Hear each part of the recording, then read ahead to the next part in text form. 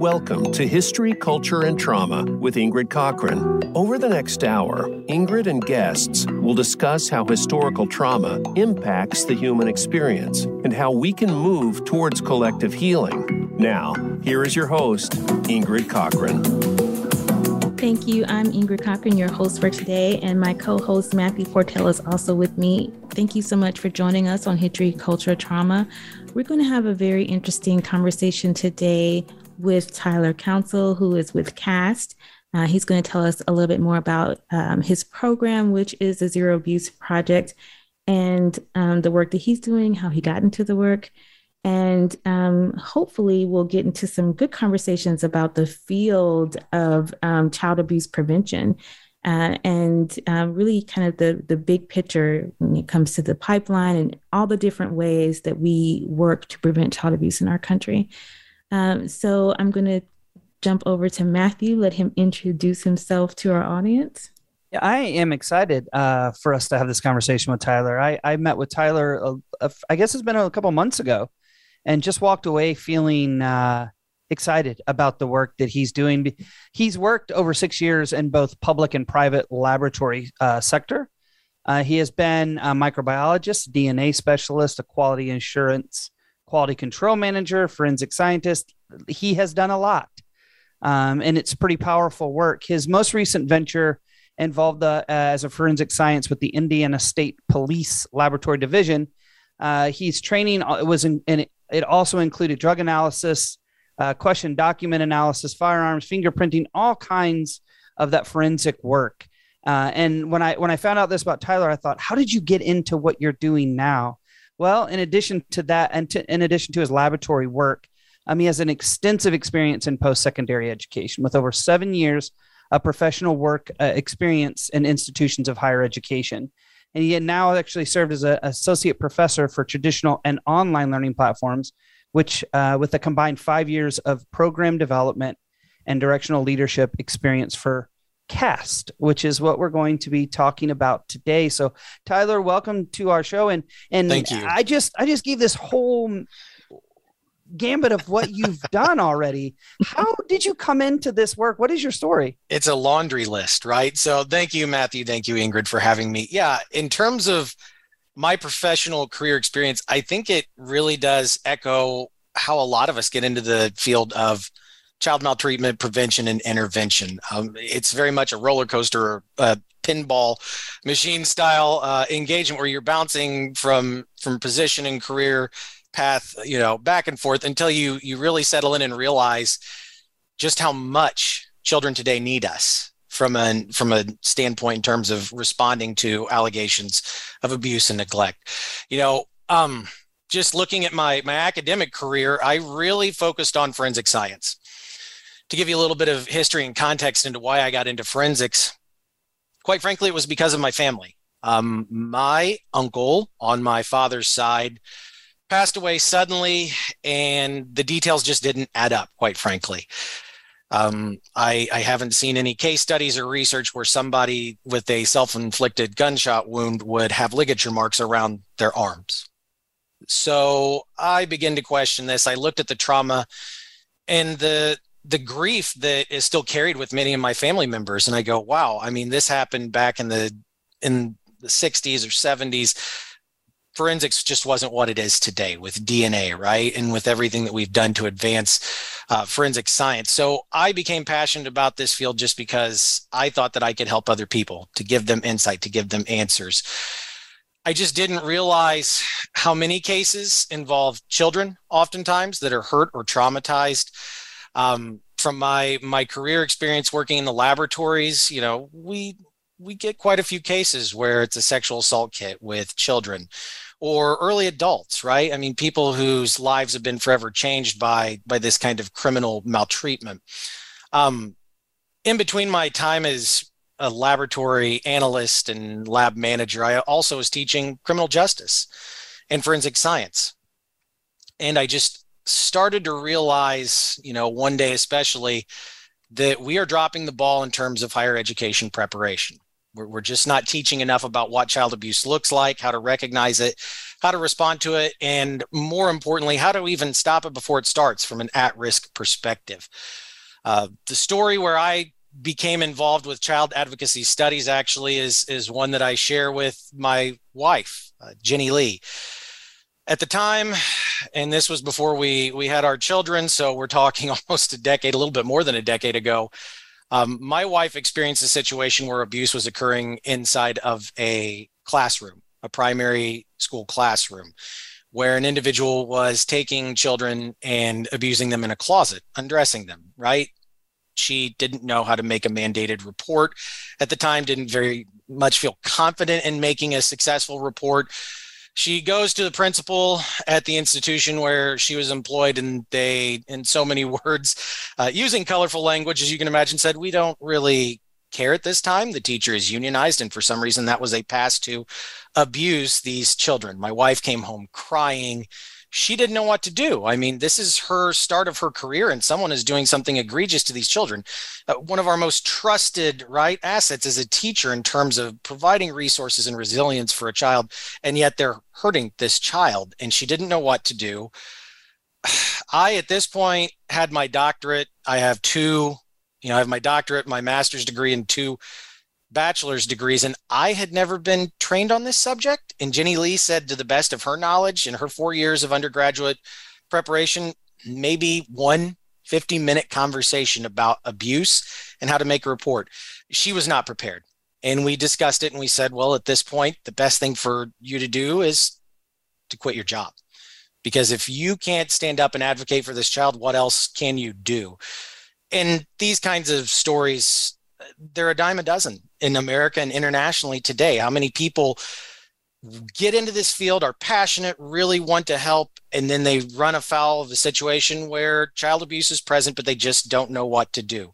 Or they try to do something and it doesn't work out, and a child's life is put back into the hands of an abuser, or the abuse escalates and unfortunately a child's life ends as a result of what I would argue is good intentions, but just poor planning and implementation. So that's where we were at. Is I realized that I had failed my wife as a husband. I had failed as an educator at this time. How am I graduating criminal justice students into the field without them really learning about how prevalent and how concerning and how impactful child abuse is? So around 2015, I actually started researching this, trying to figure out what can I do to affect change from an academic level. And I found Victor Veith, who's you all might know as a champion for children. He's one of the nation, if not the world's most premier child abuse professionals and experts. And I was trained on CAST. I implemented it flexibly within my coursework. And through those good deeds and efforts, I actually found a opening with Zero Abuse Project where they were looking for a CAST director, because CAST is actually an academic program that is launched in undergraduate and graduate coursework. And so that's how I became interested in it. And they really needed someone to fuel a global movement where we could bring CAST to colleges and universities the world over. So that's how I became invested in CAST. In terms of frontline work, I think you'd already kind of hinted upon this. I still do work as a local deputy coroner, where, again, we're just learning so much, right, on the front lines right now. And through the work as a death investigator, I think it's really important, even from a CAST perspective, that we understand that abuse can be fatal and that we do everything that we can to provide voices to those who are lost. So let's get into what CAST does, because you gave us that little overview, right? Sure. You gave us like the elevator, but what is the mission and how is it implemented and why is it important across all fields?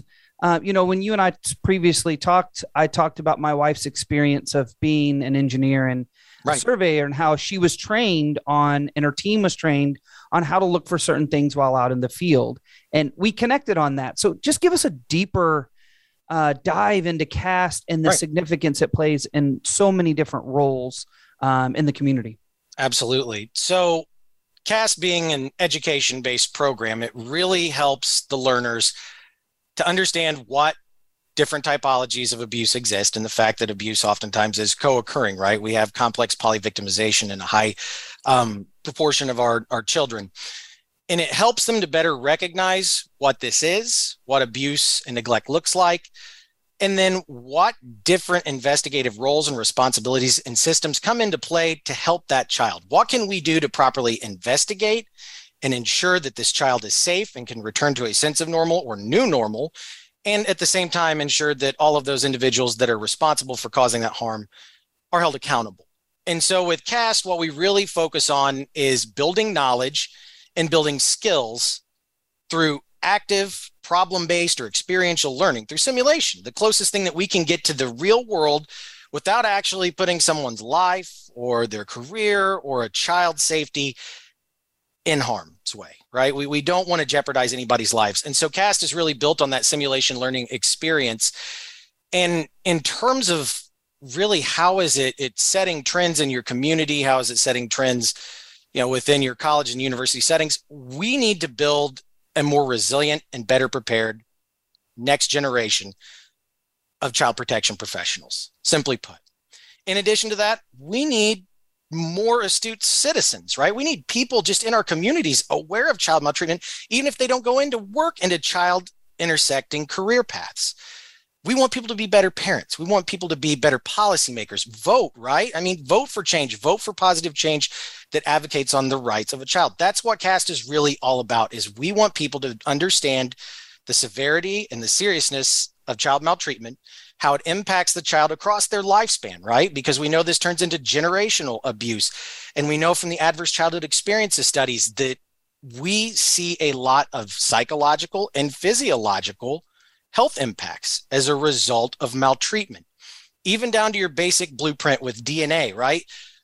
We see when we're looking at an epigenetic level type of impact, we see DNA change as a result of trauma. So we know it exists. So we at Zero Abuse Project, again, it's a 501c3 nonprofit dedicated to ending child abuse. CATS is one of our flagship programs. CAST is just dedicated to empowering and educating the next generation of frontline professionals, parents, and citizens in effectively intervening when child abuse exists, and also helping to prevent child abuse before it starts, recognizing at-risk behaviors and situations where we can stop and say, hey, we recognize there's something here. How can we provide better supports and systematic structures to try and stop abuse before it ever even begins in the life of a child? So that's kind of CAST as an elevator pitch, if you will. We know that education is a primary driver for positive forward change from a socio-ecological level. Is education works. Yeah. I remember when we first met and we really connected on our backgrounds. And so in my former life, I was a CPS investigator. I worked with the Department of Children's Services. I even worked with I did some training for their staff that handled the calls that come into the child abuse hotline. And so in what you're saying is so true, that there needs to be a clear understanding of what to do when I, as an individual, know that a child is being mistreated. I live in Tennessee, which is a mandated reporting state. But, regardless of whether it's mandated or not, this goes back to kind of the discussions that me and Matthew have had in the past, where child abuse is so rampant. And we as a country have we're desensitized to it. And beyond that, we have plenty of environments where it's just rampant. It's just breeding. Right. And so I do know that, kind of 2020 is a collective trauma. And in this space, when it comes to first responders and people who would very much benefit from what CAST has to offer when it comes to child abuse awareness and recognition, I know that they've been going through a lot these last couple of years. Right. Social workers, EMTs, all of our first responders, police officers. And so what are the trends that you've noticed as we, are dealing with the collective trauma of COVID, our racial reckoning, what are the trends and differences or even challenges in this field? Well, I think one of the most persistent things we saw even pre-pandemic, but exacerbated by the pandemic, has been burnout and turnover. You mentioned the fact that I feel like, and I agree with you, that a lot of people are desensitized to violence right now. And as a result, I think that a lot of abuse and a lot of maltreatment, in addition to COVID, really resulting in so many, right, social isolating moments where a child can't make a disclosure. I think that overall that this pandemic, because of how we were isolated and how we were boxed in, it really left a lot of children in the hands of their abusers. We saw a decrease in mandated reports, but what we saw was an increase in severity when it came to children with, in particular, physical abuse coming to our emergency rooms, into our pediatric trauma centers.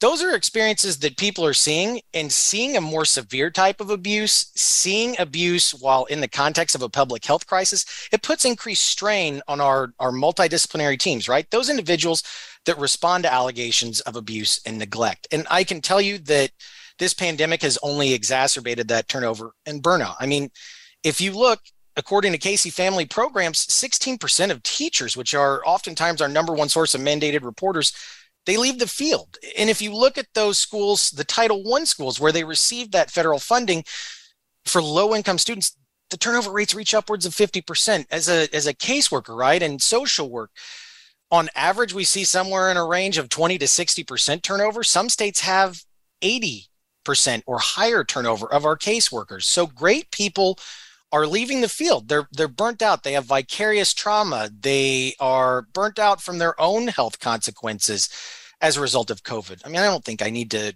really reiterate the fact that we have lost millions of lives the world over. I think we're losing upwards of like 3,000 people. I believe it's a week to COVID in terms of COVID deaths.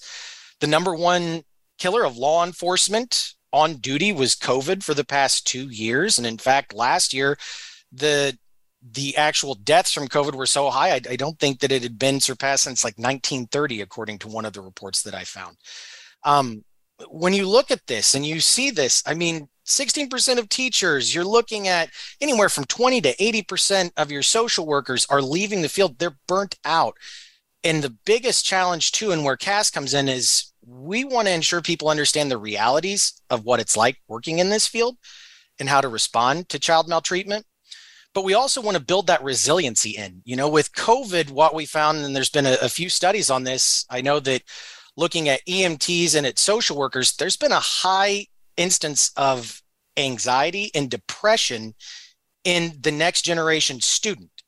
So with CAST, one of the major concepts that we work on is resiliency, and is looking at some of those promotive or protective factors for you as the workforce to help you maintain, right, your health, your mental well-being, while you're still working through not only the child abuse cases that you have to work through on a day-to-day basis, but also how to navigate this in the context of a public health crisis.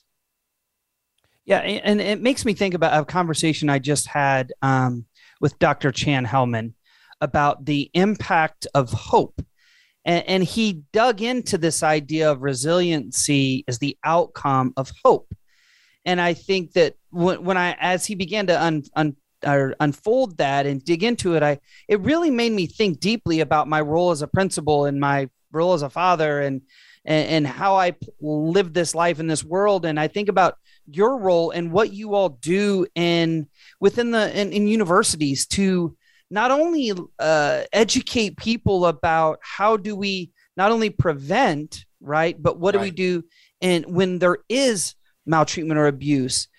But I also know that embedded in that is hope and outcomes driven of, listen, this is why we're doing this, because you base it in science and research. And there is research, a lot of research out there. It's why we're PACEs, right? Why we're positive and adverse childhood experiences.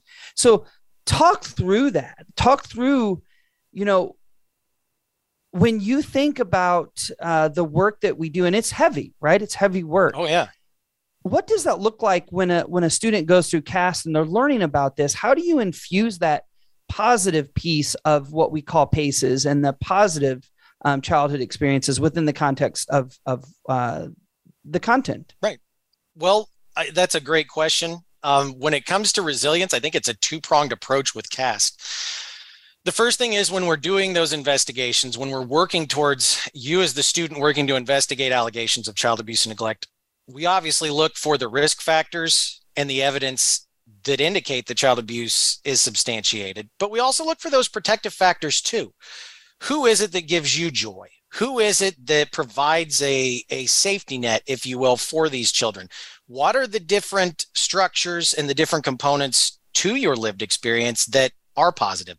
Do you have a great social system? I mean, looking at children today, as we re-enter society and we go back to school, right? And amidst this pandemic, having sports teams, having friends, having social clubs, we want our students to really look into those positive factors. We also look from just that community resiliency standpoint is what are the different outlets where a child can engage with the community and the resources there, or the non-offending caregiver as well. The second prong of this approach is not just looking at what resiliency factors and what hope is there and providing that in a trauma-informed way to the child, but we also look at it from the workforce professional. What are you doing, right? What is the positive aspect of your job and your career, which I think is really important. So for example, as a death investigator, we recently had some training on this actually at the state level. And one of the things we found is that as a death investigator, you're oftentimes stigmatized, right? Death is something we don't want to naturally talk about. So you're stigmatized in your work, and then you have to realize your work is intense. As you mentioned, Matthew, is my work is somebody has passed, a child has died. And for us, what is a win? A win for us in our career is figuring out the cause and the manner of death. And if this is something where maltreatment resulted in that death, a win for us, unfortunately, is figuring out that somebody has caused this death, right, to this child. Now, that's a heavy toll to exact. That is something you have to process, but it's all about context, right? And that's where the hope comes in, is the context here. The hope is that we have stopped somebody from potentially hurting someone else, from hurting another child, either within the family or having another child and then hurting them, right? We've stopped the abuse. We've also given a voice to that child who cannot speak anymore. I mean, the dead do tell tales. And so through our investigative work in that capacity, that's where the context comes in is, yes, a person has died. This is unfortunate. A young life has been extinguished before its time, but we're able to stop somebody from perpetuating that violence. We're able to uphold a justice system that I will have no problem saying we do have our flaws, policies, and structurally. We have seen racism and inequity across how we handle maltreatment, across how people have experienced maltreatment in communities of color. This pandemic has only exacerbated and created an even greater divide in those different systems and those flawed policies. But it really is, from our standpoint, hope comes from that context of knowing that you are trying to help that person. You're trying to find that better step to give someone closure, even in some circumstances. That is a positive and reaffirming point. And then we do work towards, coping and grounding strategies, just because toxic stress can build up. Vicarious trauma is quite prevalent within our professional fields. I even personally, there are certain things that trigger me, right? Even in the forensic science laboratory as a death investigator, certain types of cases and situations, those kinds of things manifest. How can I cope? How can I ground? What are positive self-care strategies instead of those maladapted ones? We really talk about that. I can tell you that a lot of people in my field, which really focuses on that law enforcement, investigative, prosecutorial side, unfortunately, they use substances, right? Alcohol seems to be a major illicit, right, substance that we do see people use. How can we break that cycle? How can we curb that? Because we know the deleterious effects of overconsumption of alcohol. So we talk about those self-care practices, and we talk about creating policies that are more trauma-informed and that allow that worker to be more resilient, right? So, for example, please accept psychological services. I think this is something that is, even in today's time, oftentimes overlooked and stigmatized. We need to do a lot more myth busting on that. I've been told, go see your chaplain, which I think is a great resource, but you don't want a record, right? If you go see a counselor or a mental health specialist. No, we need to disrupt that kind of thinking. And so that's what CAST does. It's based on groundbreaking innovations. It's based on best practices and evidence-based knowledge and research on how we can effectively prevent and intervene in circumstances with child abuse. Yeah, I really think that duality is important. So both as we are serving children and families, but also internally within workplaces. Right. And typically, when people kind of begin or organizations get on this trauma-informed journey, they tend to focus on, the people and families and children that they're serving, but not acknowledging that internal work that needs to be done. And especially with our first responders, because, even as we talked about, the legal system and how it does have its problems. I mean, there's no question that our first responders, to include our police officers, are experiencing high levels of stress. And that's reflected in, like you said, the use of substances, but also domestic violence, divorce rates, and, all of the ways that, that can manifest in their own lives. So I think it's great that we take the time to really focus on self-care, even though we are having a problem with that term lately, but self-care within the first responder populations, including social workers and our health professionals. It's just so important. I think that what we've brought up in this first half is really important. I think, giving people kind of like behind the veil for the first responders, and also reflecting on how ill-equipped we are to deal with child maltreatment in general as a society. I think when we come back from the break, we want to talk a little bit more about what you said around the impact of COVID. We talked about burnout, but also kind of the structural issues around race and poverty and those inequities that exist. So we're going to take a break right now. And when we come back, we'll talk more with Tyler Counsil from CAST. Thank you.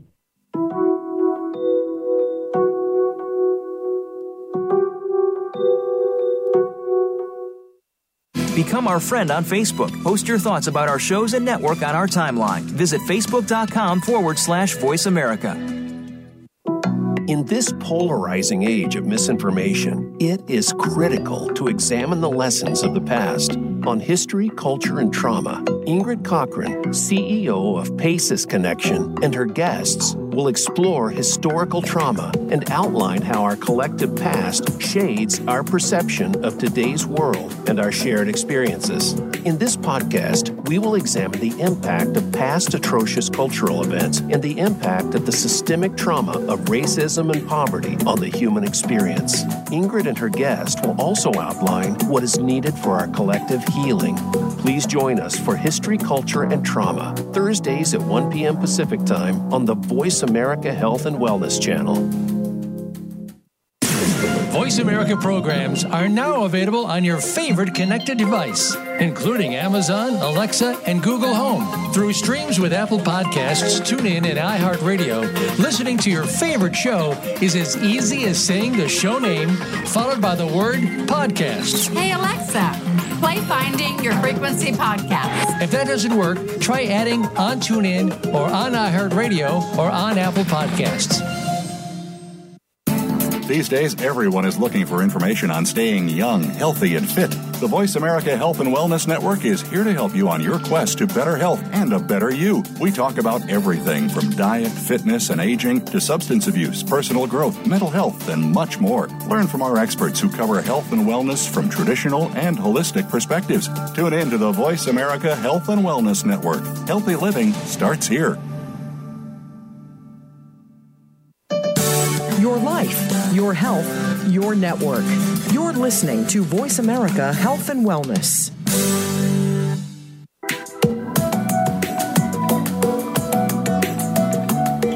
You're listening to History, Culture, and Trauma with Ingrid Cochran.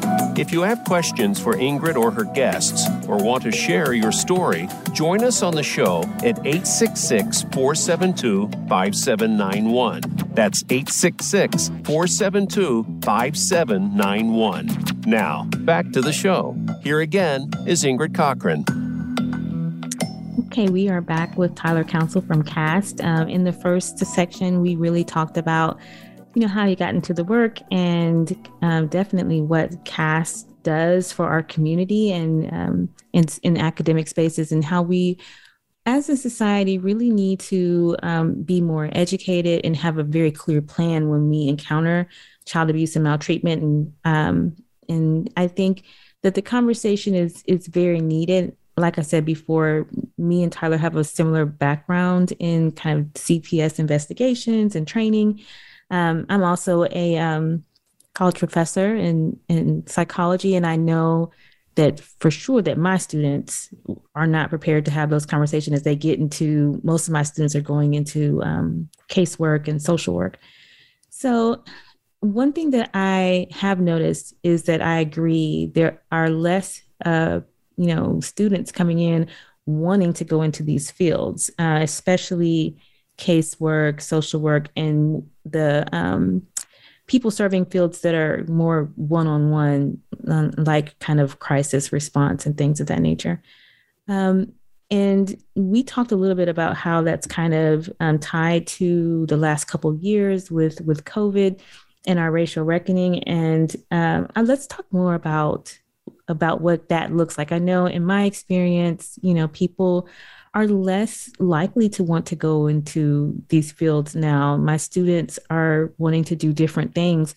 They talk about systemic racism and how they feel like the field is not addressing it in a real way. They definitely talk about, not wanting to be exposed to COVID in the work that they're doing. Absolutely. So burnout, the impact of racism, it seems like these last couple of years has really brought it to the forefront. What are you seeing in your work, and kind of what are the problems and what are the solutions there? Yeah, I will just go ahead and say that the disproportionality in terms of access to healthcare has been something that's been pretty staggering. Again, as a scientist, I tend to look at that. I've got, a family full of nurses. And so whenever I look at this, I see the disproportionate amount of indigenous communities of color that have been both infected and that have resulted in a catastrophic loss of life. I mean, it's completely disproportionate when we look at every community of color. They have been negatively impacted. We are not doing enough to provide high quality healthcare to these communities and to provide equitable access. I just actually recently, as a part of a webinar that I'm working on, looked at the disproportionality from even just a foster care perspective and looking at African-American children in 2018, right, pre-pandemic, 14% of the population are African-American children, yet they comprise 23% of children in foster care. This has only become more problematic with COVID. African-American children are still up there. They account for 23% of the foster care population. But again, they only make up 13% of our overall population. We cannot set our children up, especially in communities of color, for continued perpetuation of adverse childhood experiences. One of the things that I did see, and I believe this was a South Carolina study, was that parents with ACEs, one or more ACEs, the higher the ACEs, the more prevalent that the ACEs manifest during the COVID pandemic. And then as a result, the greater exposure to new or existing ACEs or an increase in severity of ACEs occurred within communities of color. We need to be more cognizant of that. The studies are just rolling out, right, from 2021 to 2022. There's a lot that we are still learning about how COVID has impacted children and has impacted the ACEs science and the research and the prevalence thereof. But from a workforce perspective, from an educational perspective and CAST, one of the things that we always try to really hone in on is the structural and systemic bias and racism in the lens of equitable access to things like healthcare and recovery and placement systems. Our perspectives course, for example, because we have 3 courses that we really try to hone in on that we think cover the gamut of what child maltreatment is and how to respond and investigate accordingly. We really try to look at that imbalance in our work with communities of color as they're impacted by poorly planned policies and historic racism within those policies and our practices that result in that kind of disproportionate and severe outcome for those populations. from a culture and value standpoint too, I think it's really important that we look at some of those historic concepts like vaccine hesitancy, right? How do we address that? How do we approach different communities, right? Our minority communities in an equitable way, in a trauma-informed way, and we understand their lived and historic experiences. We talk about that in CAST. We talk about the fact that different values and value systems are contained within different cultures and societies. And here's the crazy thing about our world, right? We are this vibrant melting pot, but for some reason, we still continue to perpetuate how to look at, right, only one lane. How to deal maybe for perhaps just the Caucasian population in terms of response and investigation. When we know that, just for an example here in my local community, depending on the community members you talk to, if they're from our Haitian population, if they're from our Latino population, who you talk to during an investigation, how you approach them, how you break bread with them, it's going to be different. And their perceptions of access to our systems for investigative purposes, it's also going to be different. For example, engaging with law enforcement, say, for example, if you did not immigrate legally here, are they going to access those systems? I think we've even seen that, I know that there were some challenges looking at the Uvalde situation, is parents not coming forward, parents not accessing the resources because they were afraid that not only is their child passed away from this unfortunate incident, but now will they be deported? Will they lose then the stability they had with their living children and families? We look at all of these things. And in fact, we look in one of our courses, our global child advocacy studies, we look at that multicultural lens and the unique perspectives of maltreatment that exist, because even in America, what happens and what we see as commonalities in maltreatment is vastly different than, say, for example, in Africa, where slavery for manufacturing and production purposes exists, where in other countries we see children being indoctrinated into, right, terrorism and terrorist cells. It is an interesting journey. It is one that we simply can't continue to turn a blind eye to. And with CAST, we're trying to break that ground, and we're trying to create new paths to understanding that lived and historic racism and bias that exists so that we can make the world a safer place for kids. Yeah, and this really, it does come back to kind of the academic circles, because we're talking about, how we create curriculum and teach people who are going into the field in this academic space. And the academic space has been well known for telling a single story. Right. And so the way that they research all aspects of academia until very recently have been really focused on a white model or a white male model. And right. This has really impacted the way that we do work in the space. So I think it's great that CAST is really taking this into account. And that allows for us to tell, many stories and be very clear about how, like you said, what access really looks like. Because it makes me think about when we talk about stigma around mental health or stigma around institutional distrust. Right.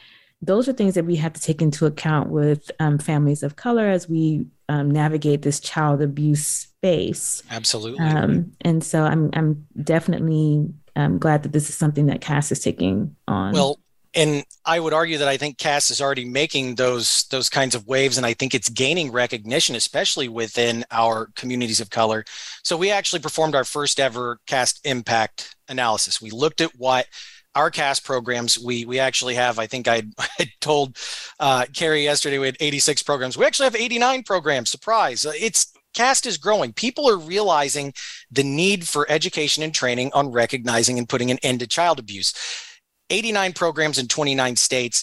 When we looked at our impact report, one of the things that just, it warmed my heart. I was so excited to see this. Most of our students, the predominant majority of students, they are from communities of color. They are mostly female. They have lived experience with the current child protection and the child welfare system. In other words, they have been through it. They've been placed in foster care. Someone has been arrested for maltreatment, or they know someone, right? I mean, this is the thing, is I feel like like you mentioned, we seem to look in this one-track path of, well, abuse just doesn't affect everybody.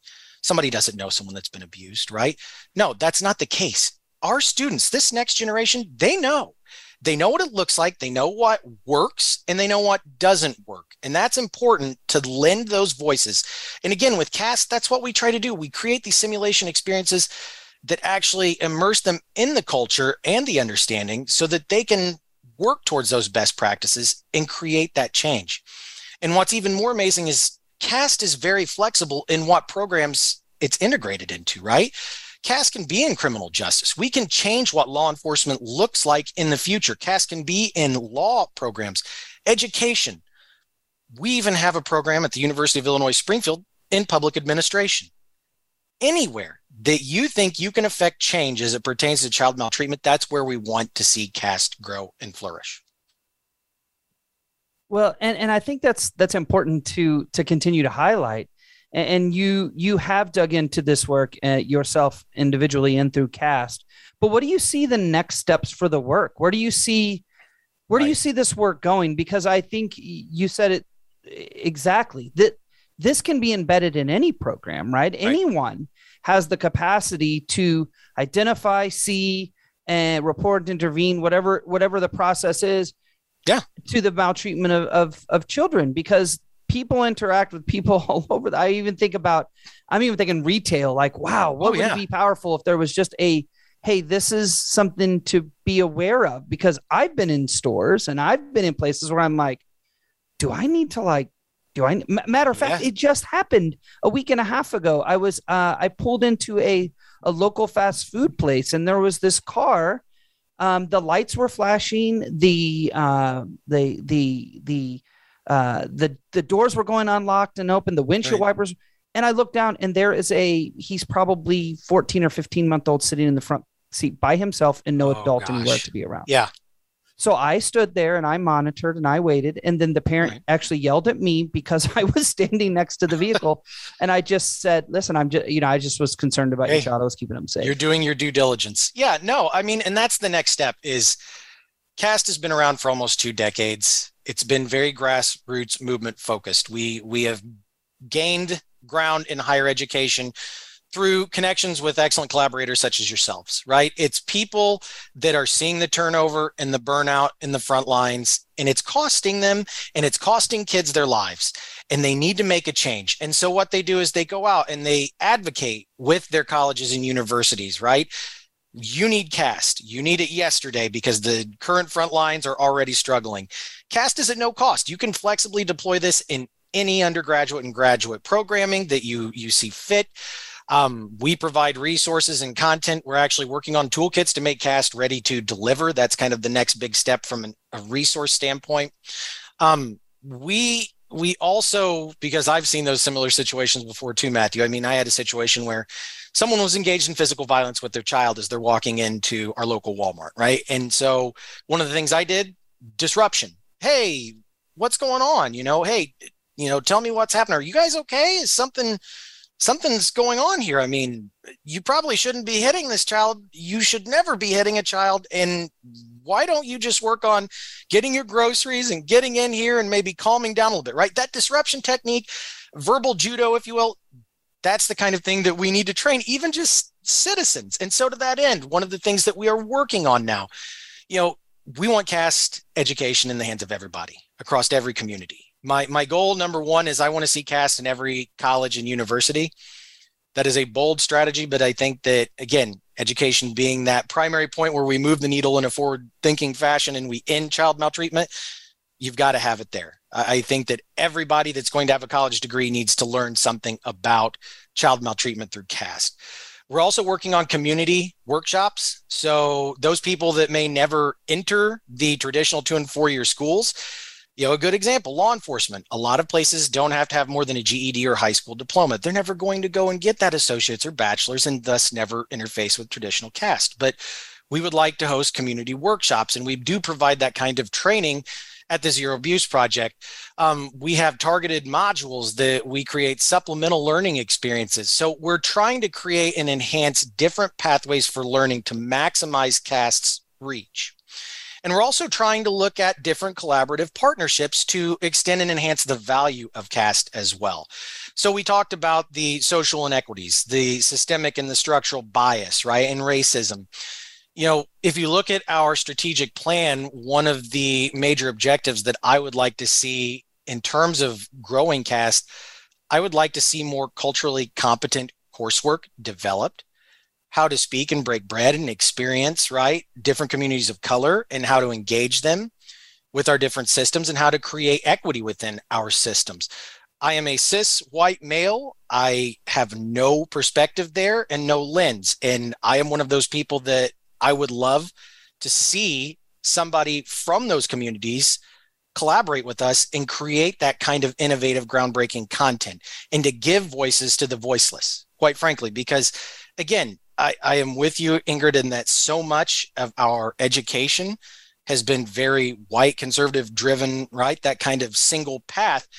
Look, we drive on 2-lane roads and our services and systems and policies need to drive in that same capacity. We need everybody on board. I always look at CAST as everybody has a hand in ending child abuse.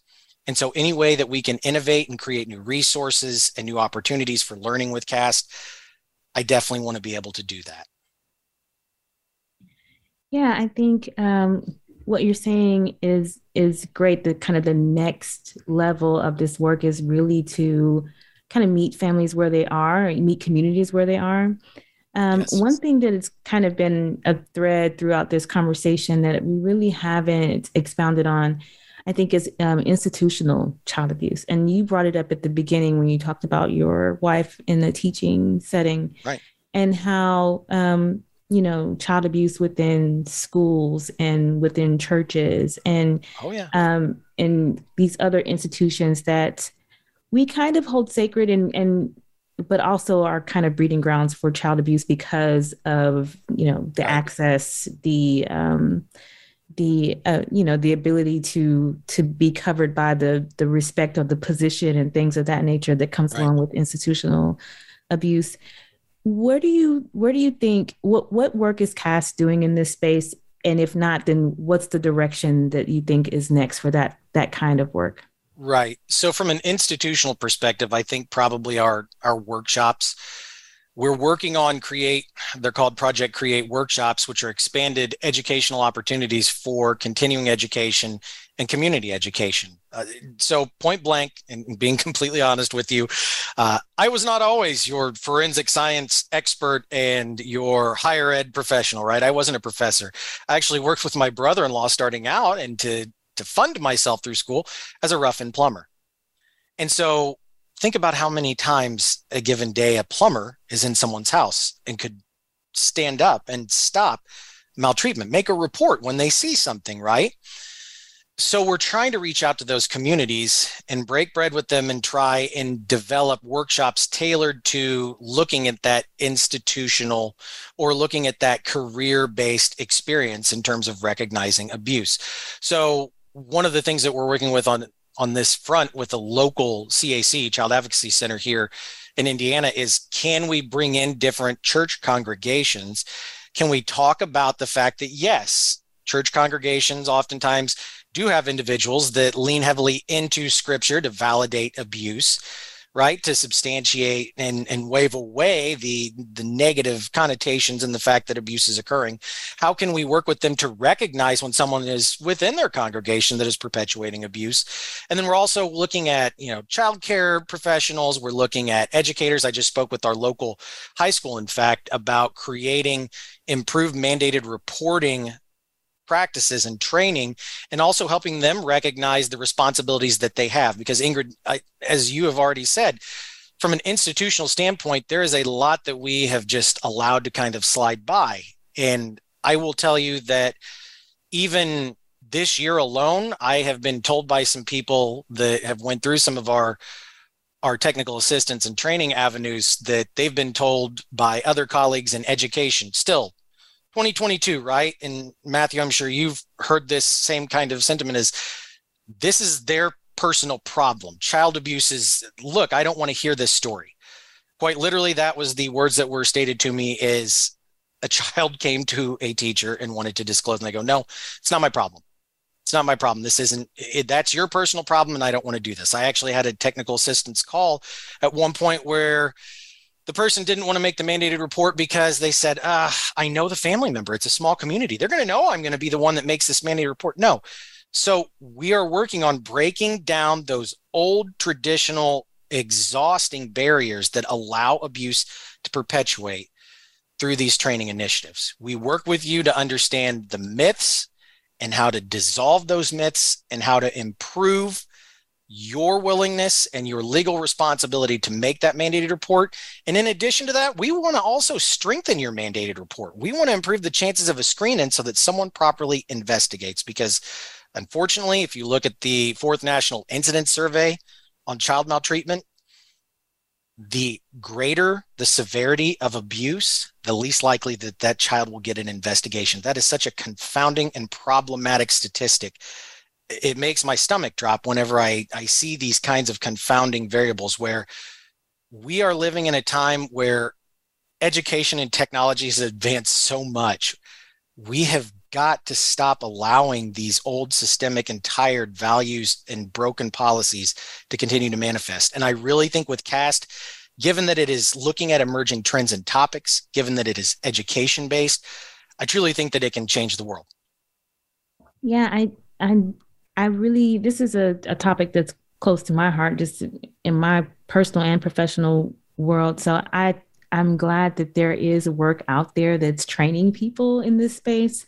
Absolutely. And I definitely think that we have a long way to go, but that I'm glad that CAST exists, that we are looking into what it means to work with families of different backgrounds, meet families and communities where they are, and then also, really train people to identify child abuse and act. Like, what do I do when this happens? I think that's critical. We are close to closing out, but I do want to give you, Tyler, a chance to, whatever it is that you want to tell our audience to close out. What do they need to know about you, about CAST, a call to action? Looking at CAST, it's flexible. It can be injected in your current coursework. It's no cost. Contact me, Tyler at zeroabuseproject.org. I keep late hours. I work diligently on behalf of you all and advocate for you all as faculty and educators and teachers that can change this world. Whenever I look at this, I tend to look, and to paraphrase Aristotle, right? The roots of education are bitter, but the fruits are sweet. And I can't think of a sweeter future than one without child abuse, where we work ourselves out of a job. So again, there is no cost to you for CAST. Why haven't you started yet, right? That's kind of the question I always ask people is, let's do this. Let's figure out how we can get CAST launched at your schools and in your communities and give every child a fighting chance. We need more good people, champions for children on the front lines now and in the future to ensure that children are safe. So I appreciate your time today, and thank you so much for allowing me to share about CAST. Yeah, thank you for joining us. And I definitely appreciate your sentiment around, ending child abuse and being a champion for children. So that definitely aligns with Paces Connections values. And so we're glad that we could get you on today. Just thinking through, for our audience, definitely look into CAST, but then also individually, what can you do to respond to child maltreatment and child abuse in your surroundings, in your neighborhood, and maybe even in your own home? Because like we talked about in other sessions, child abuse is really impacting our society in a negative manner. And so thank you for joining us today, and we'll see you next week.